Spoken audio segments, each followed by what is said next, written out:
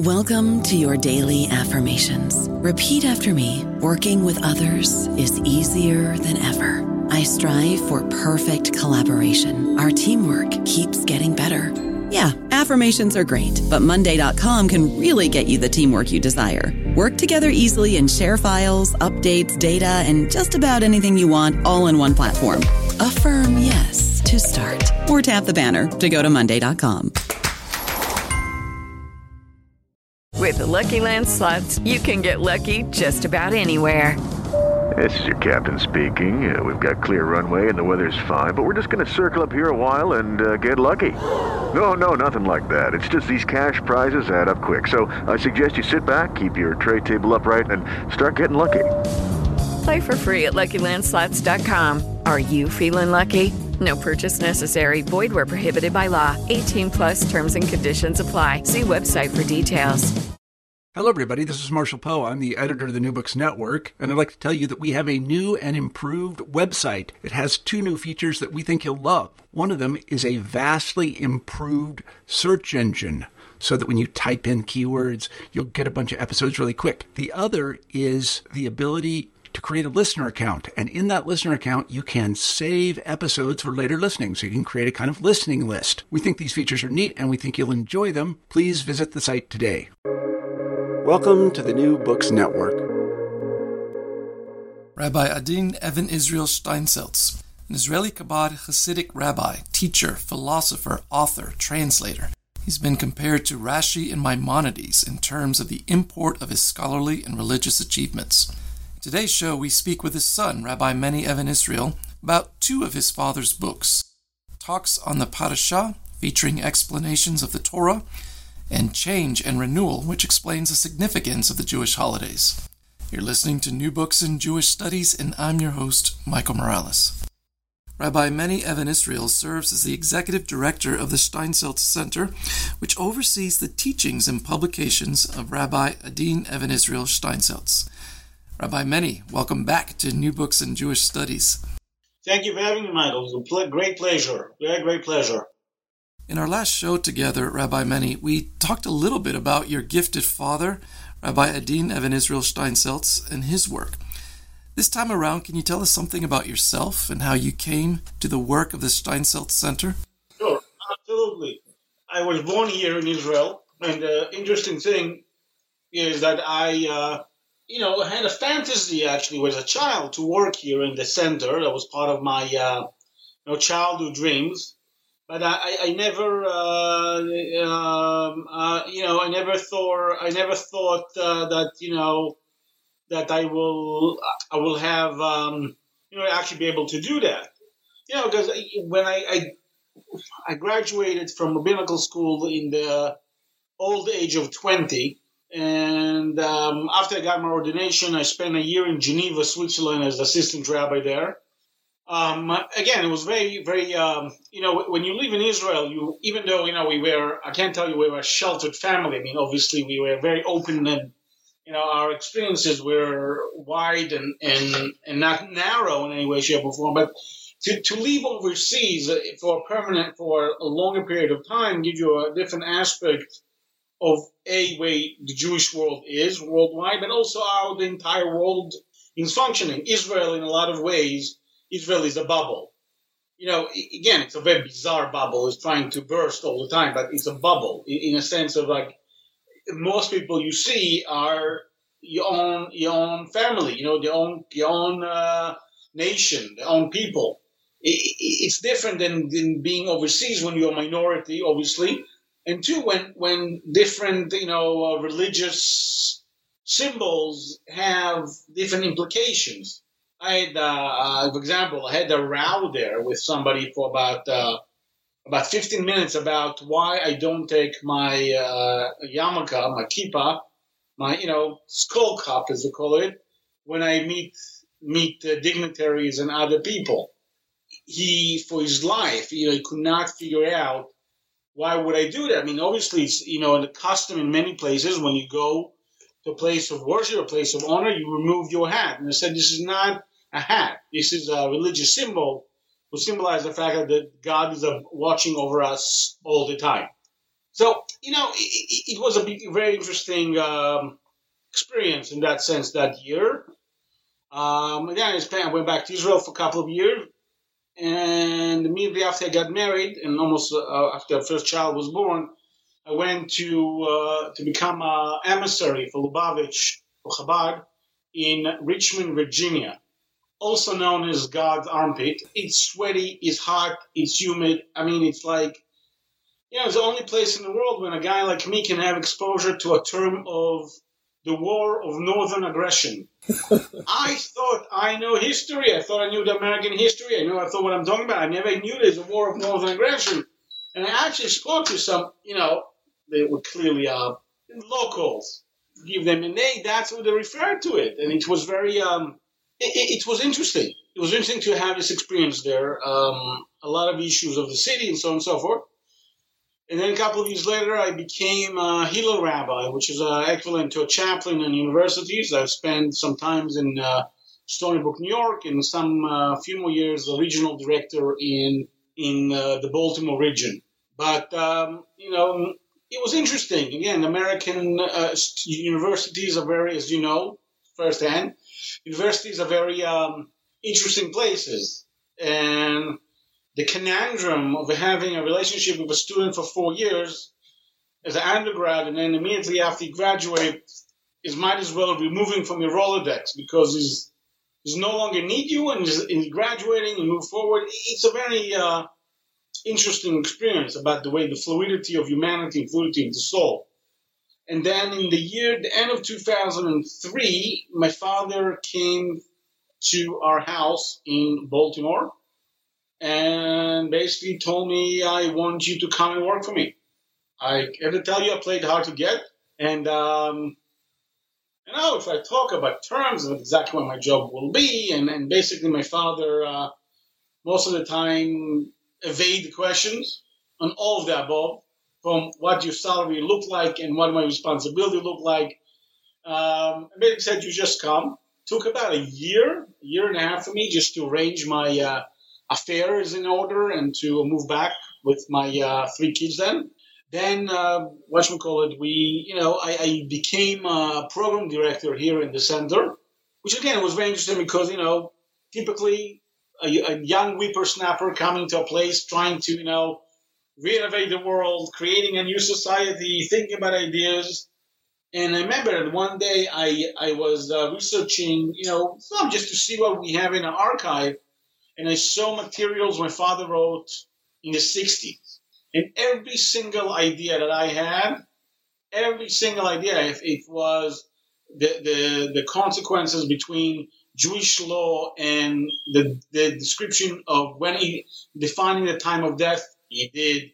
Relationship between Jews and Gentiles, he did. Modern understanding of Jewish text, he did. So everything you have in mind, basically the man already did it.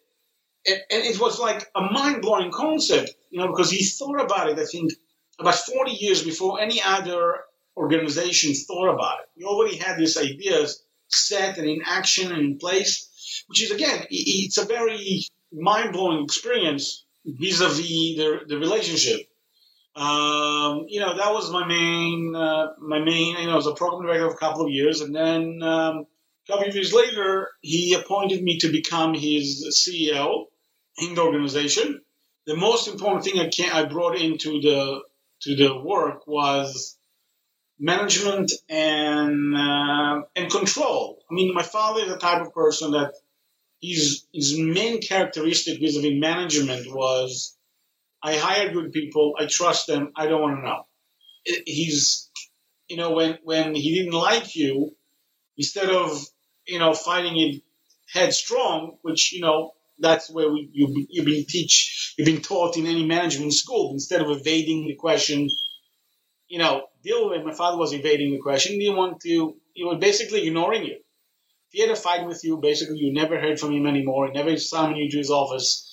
And most people who got the point left, but it was not a direct approach. I, being more of an Israeli, as we're calling it, Israeli, described as a cactus, as a prickly pear. There's no time for this. If you don't do your job you expect it to do, I'll be on your shoulder and without any mercy, and so on and so forth. Again, in the law and the course limitation of the law and regulation. So that's mainly what I brought in. I accomplished in that short period of time, between 2005 and 2015, I managed to produce, to make sure everybody's involved, finishing the Hebrew production of the Hebrew Talmud, taking over the English production of the English Talmud, doing the English Bible, and publishing numerous amount of books, is because, again, I had his 100% my father's support. I did not have any strings. Nothing was stopping me from moving forward, from achieving the next goal. And the ability, I think, in that time, my father had amazing ability to talk to people and draw support, which, like any other book publishing, I mean, people associate book publishing usually with J.K. Rowling, with Harry Potter. Everybody thinks that every author in the world sells millions of copies. No, most authors do not sell this kind of numbers. And sadly enough, a lot of printing houses basically print what are called nobility print, right? You print 300 copies and the author has to pay for them. But then he gets stuck with 300 copies on his house, which has nothing to do with it because nobody wants to do it. And eventually they end up in recycling, right? That is, if you talk about 99.9% of all authors, that's where it works. By the way, the same thing applies for apps and startups. 99% of them are going down the drain. So, the ideal with the right support, you can produce amazing material. And the biggest challenge was and will be, mine and others, will be just to push it forward and make it accessible and available for people in the best form possible. So that's basically what I do. So we are discussing your father's book, Talks on the Parashah. As the title suggests, this is a collection of Rabbi Adi Even Israel's oral discourses on the weekly Parashot.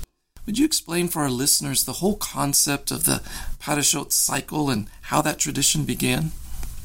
Okay. So, long time ago, when the world was young, there was a prophet, or I'm not sure what, I think a prophet, Ezra. Ezra realized that people are much more dispersed as relatively to the time before the destruction of the first temple. And he realized that people only gather into the main communities only in market days. The communities are very, very wide and spread. Also, there were a very small community then in Israel. I mean, in the land of Israel, the amount of people who actually returned back from Babylon in the first return was a very small amount.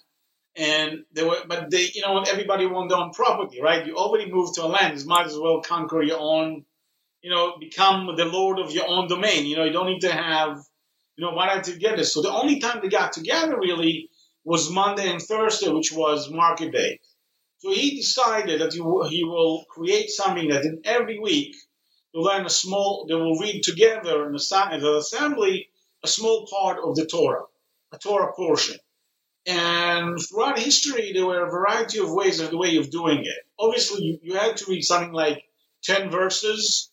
There were 3 members of the community who received the calling to the Torah, calling to the scroll, usually from the 3 major groups of the tribe, which was the Kohanim, which are the priests, and the Levites, which are the Levites who were basically in charge of the music and guarding of the temple, and the regular Israelites, the rest of the community, and all 3 of them used to get called to the Torah scroll, bless it, of course, and read it aloud.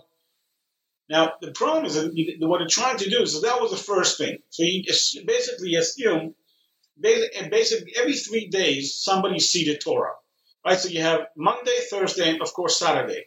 This is the time before prayer was established as a mean of communication with God. This is still a time when the temple, the Holy Temple in Jerusalem, is the source of worship, and the main source of worship is animal sacrifices. But that was something that every community did, and he established it quite well. Now, what he's trying to do, what he's saying, okay, so now after we know what we do, now the question is what quantity? So they decided to divide the Torah to a cycle of 3 years originally. Basically, every year you read a third, and when you get to the end of the end of the holiday of the tabernacle, then you complete the cycle. So that was the common cycle. And then as the year went by, they realized that, I don't know why they didn't think about it in the first place, saying, wow, the year has 54 weeks, right? And the Torah has 52 portions. So it's might as well, let's play with it. So that's what he did. And they basically adopted a cycle that starts from basically the last day of the celebration of Sukkot, the tabernacle, and moving on throughout the year for a year cycle. Now, of course, we have to adjust to augment it to times of, when you have a leap year, when you have a holiday and Sabbath, and so on and so on. But the idea is that you do it once a week, you read one Torah portion. That is the common read worldwide. There are some communities today that still do a 3-year cycle, but they are more prevalent in the conservative movement and reform movement than the Orthodox movement. But the idea is simple. First of all, you read every week something new, but as a whole, you have a continuity. As a whole, this is going on throughout the year.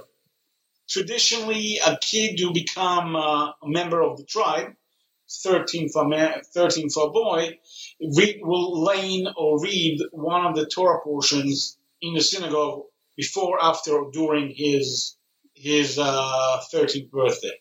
But that's the idea of it. That's where it's come from, and I think it's a good.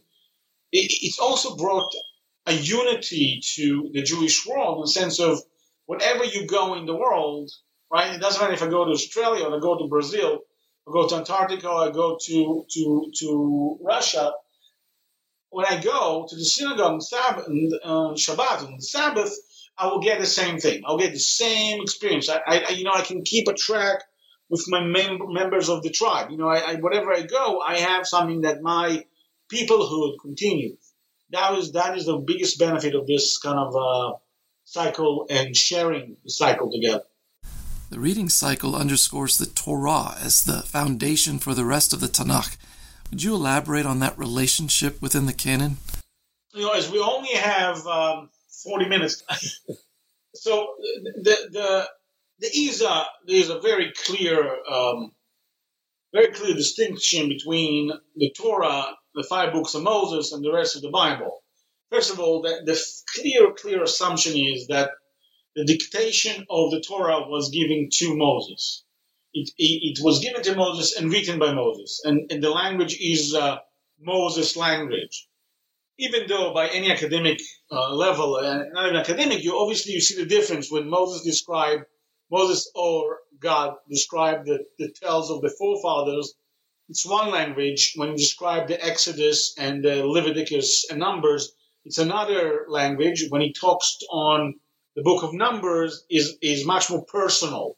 You can definitely see, but definitely the divinity of the first 5 books of Moses are in a high level, a higher holiness than the rest. And again, it's also because of the nature of this thing. First of all, describe the creation of the nation.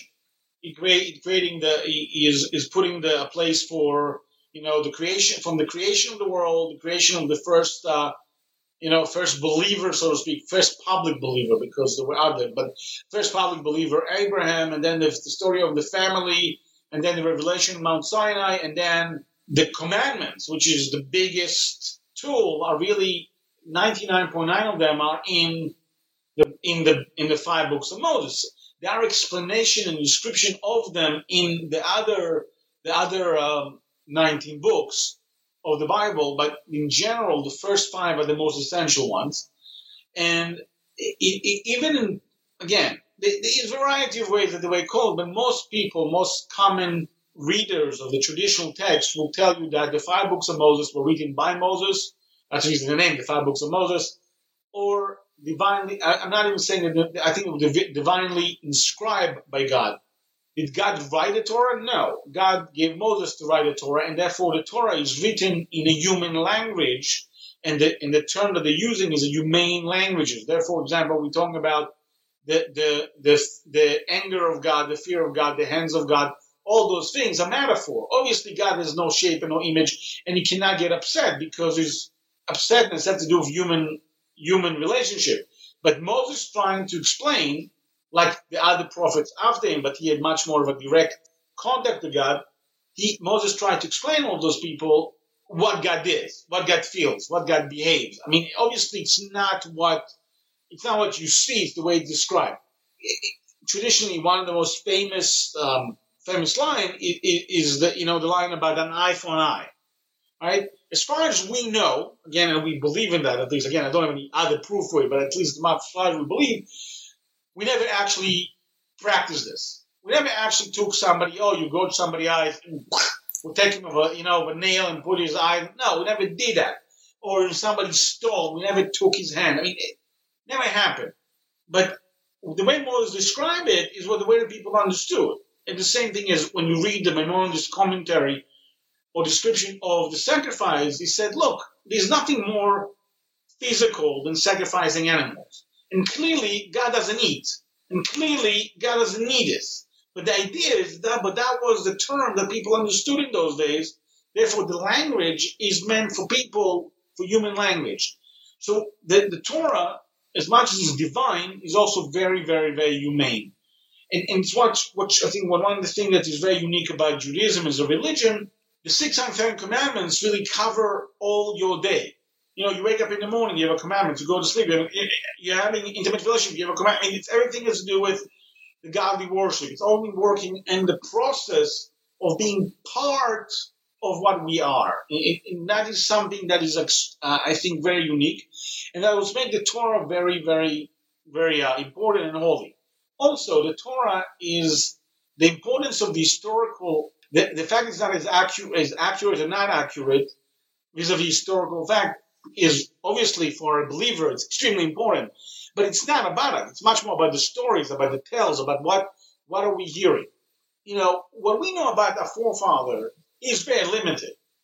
We have a very small exposure in the life of Abraham. Abraham was coming to our life when he's 75, right? What did the guy do for 75 years? Not a word, right? Then there's a jump basically till he's 90. And then from 90 to 100 is also a jump, right? And then from 100 to 137 when his wife passed away, there's only 2 occasions that there's some word is mentioning.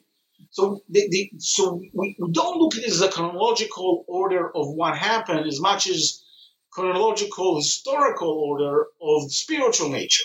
That somebody looked and said, this is what this thing emanates. The story comes to teach us something that is tremendously unique. For example, we know that according to our tradition, the last book of the Torah, the last book of Moses, the Deuteronomy, was written in 1 month. When Moshe was already 120, according to something, it was 1 day, but it seemed like 1 month. The other 3 books of the Exodus, from Exodus, Leviticus, Numbers, took 40 years. Comparing the size of both of them, you get to a situation which makes no sense. We don't know, again, even in the 40 years that Jews spent in the desert, our information, in a lot of ways, is minimal. We get what we got. We have the historical information is limited to what we need to know, and that was important. Everything else did not make the cut. There were other books, in my view, that were as a supportive material and so on and so forth. That is the first. That's the importance of the 5 books of Moses. In short, it was dictated by God or divinely given to Moses, and Moses wrote them. And the purpose of them was to guide the people. That's the reason they make them much more important than the rest of the books. It's true that for the cultural understanding of what Jewish people went through, the story of the kings, of what they did, and if they were good and were bad, it's important. And this seems to be much more of a historically accurate document, or accurate that describe and depict historical events. But it's different because the message there is different. But that's the book of Kings. If you go on to the other books, the books of the prophets, obviously, again, a guy like Jeremiah, who prophesied, I think, for 20 years, or a guy like Isaiah, who prophesied for even longer time, till he'd been killed, the guy, that's what he did for a living. I mean, he did not have another job. It's not like you're a scholar, you can do, teach in the morning, do business in the afternoon, and play with your grandkids all day long. No, this is the guy, that was the main facilitation that he did. He was a prophet. And even though that the book of Isaiah has 63 chapters, right? 63, 66, it doesn't matter. It's still, we had a whole life to write. And what we have is only the prophecies that have value for the future. The future of the Jewish people can be past now, but it's definitely for the future of Jewish people. That was the main purpose why we kept those things. We know that there was a time there were thousands of prophets. There actually were schools of prophecy. The way Elijah described the sons of the prophets, and of course the word sons here, not referring to physical children, we're talking about the young prophet in the making. There were thousands of them, literally thousands of them, and whatever we have in the Bible, whatever we have the rest of the Bible, the writings and the prophecies are things that we are important. Now, the last part, of course, the writings are much more later in time, seems like they're later in time, and a lot of them were a compilation of things that they were important to bring it up, but they were not prophecy level. Like one of the most favorite books of mine, and most people like it, like by most religious organizations, is religious orders, is the Book of Psalms, King David's Psalms. But yeah, can you read the prophecy in them? Absolutely. But that's the value. The value of it is really poems and lyres and even some of them are sagas that King David, who was a prophet by his abilities, wrote. Maybe with divine presence around him, and we believe that the divine presence did not leave him, but he wrote it from his heart, and it's not divinely written, so to speak. If I may, I know it's very semantic, and it's very semantic between divinely inspired, divinely written, divinely written. But that's the difference. You have to find the right definition of what is each one of those texts. But still, the 5 books of Moses are the most important ones. In the Parashah book's preface, your father begins by saying, quote, "The Torah contains within it many worlds." What did he mean by that? I think, again, what he meant is that, in my view, we never talked about it directly as far as I know, when you read a story, when you read any story in the Bible, generally any story, but definitely in the Bible, it really depends to what world you belong. To what world you belong, not just where the text belongs, but where you belong. For example, if you're a lawyer, this Torah portion of the story that we're now reading, the story about Balak and Bilam, the king and the prophet, there's a lot of negotiation going on there. So if you're a lawyer, you can say, no, this is really talking to me. This is my world. And if you're a guy who into the Renaissance and the metaphors and the rules of kings, it's exactly that. You have the kings of his dignity calling upon the prophet to come. There's a different expression the way I read it. It's my world, your world. 2, again, for example, this Torah portion is very unique because at least half of the Torah portion is not written from our perspective. It's written from the Moabite perspective. They're telling the story. Moses probably sat down with some of the people and asked for the information. God, I presume, helped him to the missing gaps. But in the general, it was a different. So it's a different world. I think that's one thing. The other thing is that sometimes the Torah speaks in a very basic realm, in the sense of here's the rules: do not steal, do not kill, respect your parents. That's one realm. And then the Torah speaks about realms that make absolutely no sense, like keeping kosher. Throughout ages, people say people who keep kosher are healthier. No, it's nonsense. They're as healthy as everybody else. You do exercise to be, that's the way it's work. You have to do the intake and outtake of kosher food, non-kosher food is absolutely no difference. Whatever you overeat might cause you problems. It's nothing to do with anything. But it's not making any sense. Why, especially when you look at animals where you have kosher and non-kosher breeds look almost exactly the same. What's the difference between a pig and a cow? Nothing. In the sense of it, what's the difference? They're both animals, they both walk, eat. The difference is that one is become kosher by definition, one is not kosher by definition. Or you have the red heifer. Really? Finding a red heifer. All these things are not your realm. And then you have the third realm is when God interfered. The 5 books of Moses, more than anything else, have God interference on a regular basis. It's unbelievable. And it's always his hand, like it seemed like in a way, Moses, in the 5 books of Moses, Moses is the conduit between the two worlds. He, in one hand, he's grabbing God and saying, you walk with us, I'm not letting you go. And the other side is dealing with the people all day long who are, in any way, shape, or form, annoying brats. And he has this contradiction constantly. So that is something that, we have to look and appreciate it. And that's the reason I think that's what he meant by the world. There are different aspects to it. And you can see it, for example, when you take a child, you take a teenager, you take an adult, and you read the same story to them, you will see that the message they get is completely different, and the way they interpret it is completely different. More so, it's also different interpretation throughout the years. So each one of those things, maybe even every day, it's a different world. It's different aspects. And I think that's what he meant by that. I don't know about you, but I'm very busy, and I don't have a lot of time to cook. That's why I subscribe to Factor. Eating better is easy with Factor's delicious, ready-to-eat meals. Every fresh, never-frozen meal is chef-crafted, dietitian-approved, and ready to go in just 2 minutes. You'll have over 35 different options to choose from every week, including Calorie Smart, Protein Plus, and Keto. These are 2-minute meals. Factor meals are ready to eat and heat, so there's no prepping, cooking, or cleanup needed.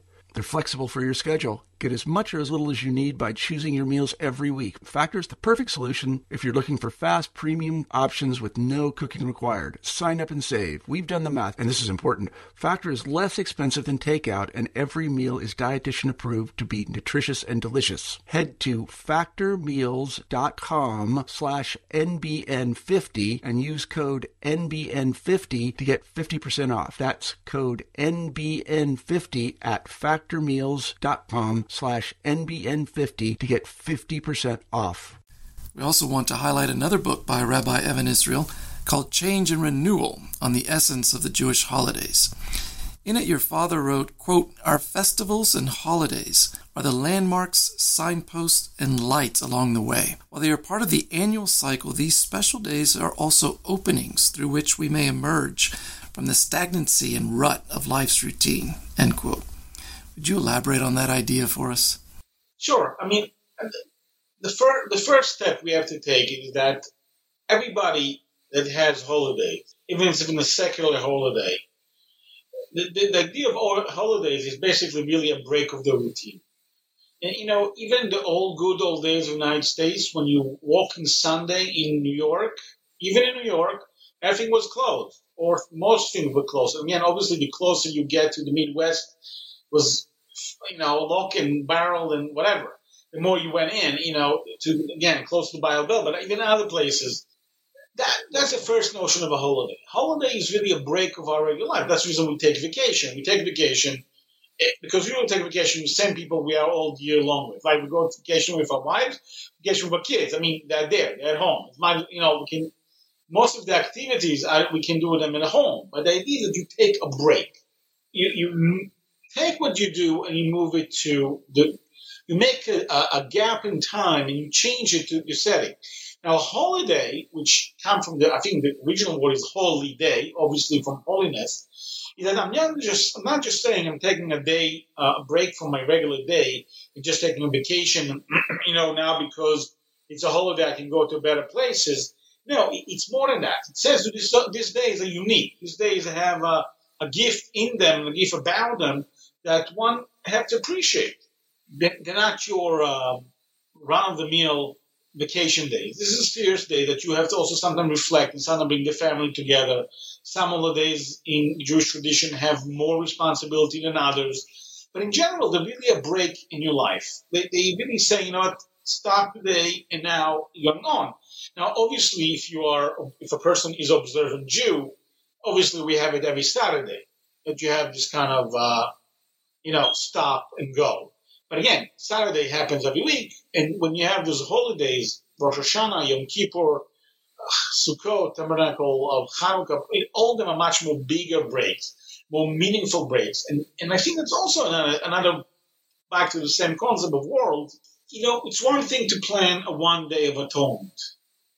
Another thing is to plan a week of Sukkot, being outside, or allegedly being outside, or mostly being outside, to a week of eating only matzah, even though this is really not only matzah in any whatever form. But it's really, each one of those aspects is a whole world. I wish we had time to talk about each of the holidays, but maybe you can elaborate on one, the meaning of blowing the ram's horn on Rosh Hashanah. Your father writes that the blowing of the shofar is an unpleasant sound, an alarm.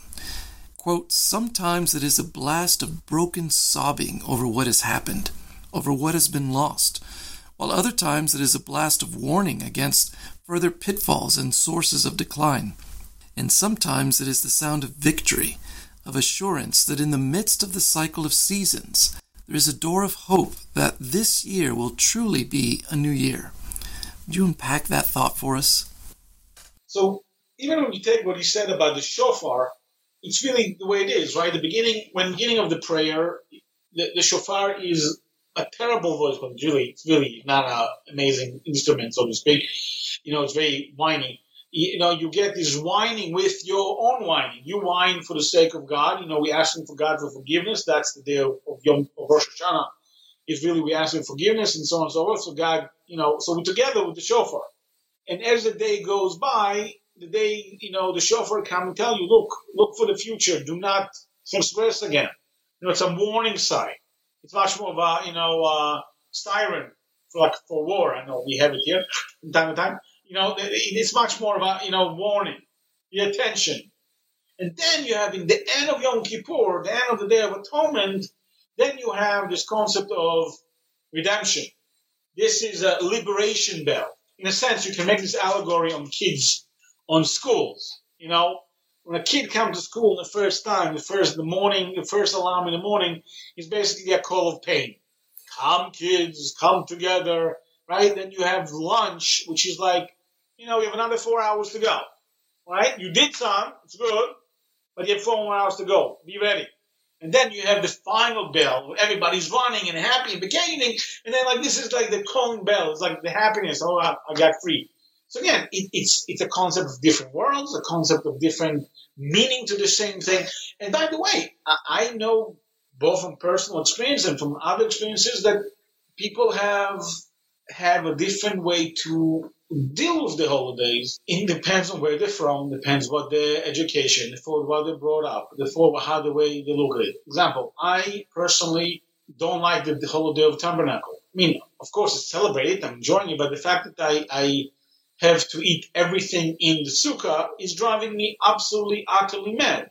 Now, true, my sukkah is outside, it's really outside my door, but it's really annoying because our custom dictates that we even drink water in the sukkah.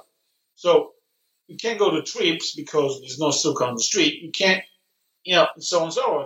On the other side, I love Passover. You eat, you enjoy, you just, you eat this terrible bread, but nobody, right? No dietitian will tell you today that any bread is good. So the differences are very small. So again, it really depends how you live. And again, you see it also from the children and the youth and women and wives and depends who's cooking, depends on how much you're cooking. For example, we're talking about Passover. I hope one day we'll have this show about the holiday.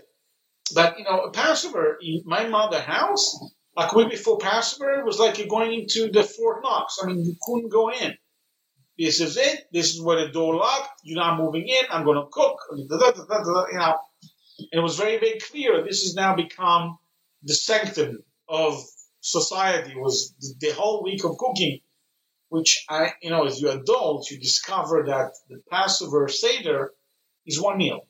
It's just one meal, okay? It's one meal. And we're preparing for this for 3 weeks, and people work and they clean it. Oh yeah, but again, it's part of the celebration. So when you talk about the Parsha, when you talk about the Jewish holiday, my father's main thing, again, and that's different between this and his commentary in general, is here he brings ideas. He brings concepts that he, throughout his life, he struggled with.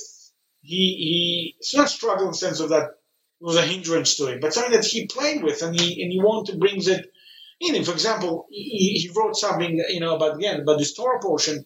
At the beginning of the Torah portion of this week, we're referring to Bilam as the prophet. And a prophet in that sense means a holy man. Even though his attributes maybe were not what we consider the best of them all, but he was a prophet. He was touched by the divine, and he and he was probably elaborate enough to reach the divine. But then in the end of the Torah portion, referred to him as a soothsayer, which is more of a mockery. I mean, one is very intellectual, very spiritual, but I think the other one is like, hey, this guy's a corner street, psychic. Even though he was very good in what he did, even as a psychic. I mean, mind you, the men advice were tremendously beneficial in the short run, of course, for the people of Midian, people of Moab. It didn't last in the long run, but in that moment, he succeeded. So, you look at it, and I told people that I never realized this. I never realized there's a difference between a prophet and a soothsayer. Because on the base level, the same thing. There's some idea of somebody to tell the future. But no, there's a completely different thing. The prophet is somebody that is the divine, our divine. Not that some, mystical creature. Our divine, our God, is touched. Is bringing him to spirituality. And here you have a guy who's immediately after that, he is soothsayer. It's like, when you walk in the street and you see on one side, you see a house of worship, on the other side, you see a psychic.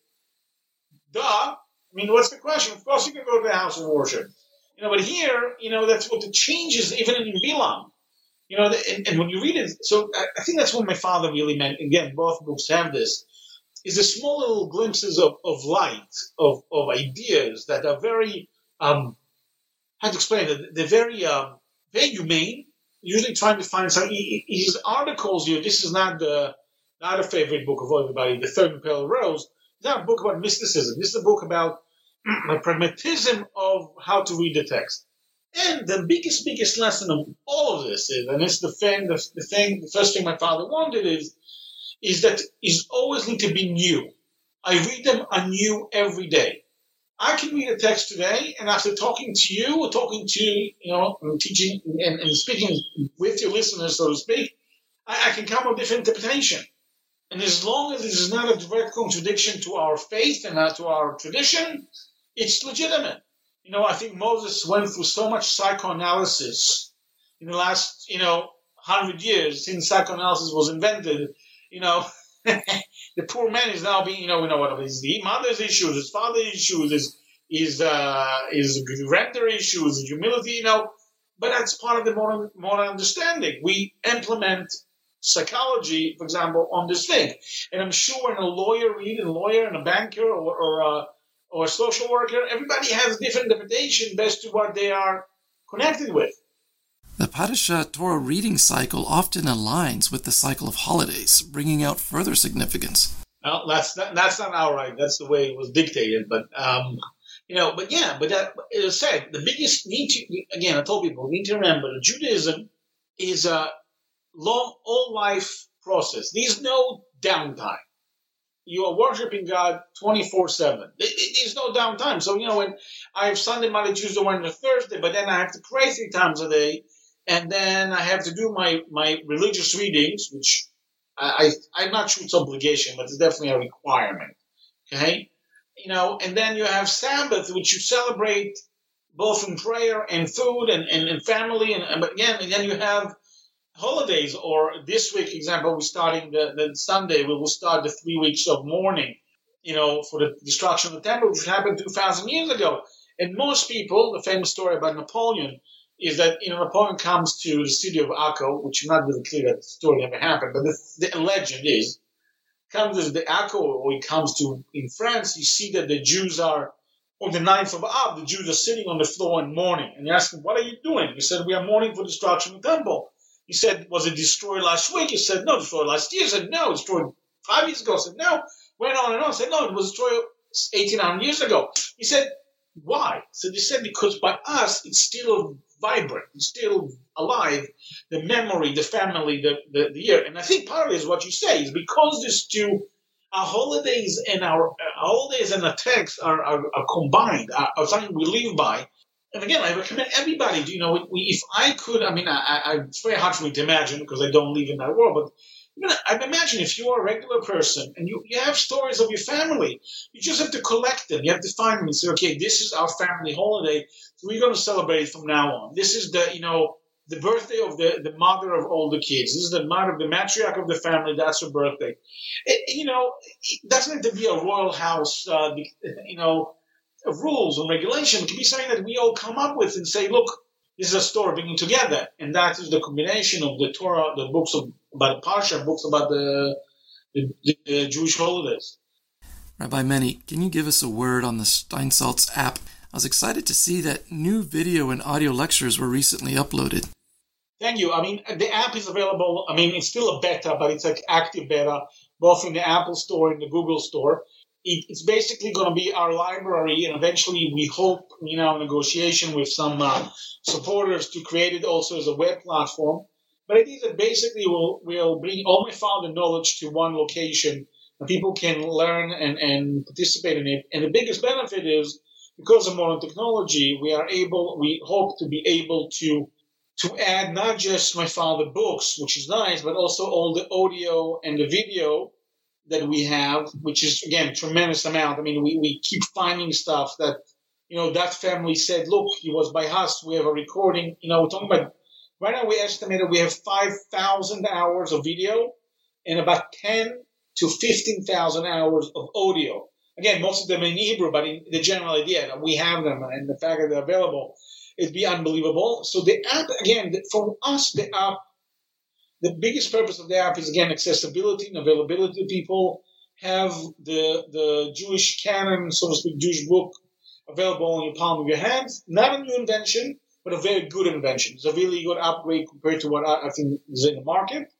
And, it's very accessible. Our dream, of course, is to be able to, in the future, again, I'm not sure it's going to be before the launching of the app, to have it as a white label. So we can provide for organization, for institution, for individuals, the way they want. So if they don't want the entire Steinsaltz library, but they want a small thing or the one with the Bible, we'll be able to work with them to create a platform they will enjoy thoroughly. As always, thank you, Rabbi Meni, for being generous with your time. It was good catching up. My pleasure. Anytime. Friends, you've been listening to New Books in Jewish Studies, a channel of the New Books Network. Until next time, goodbye.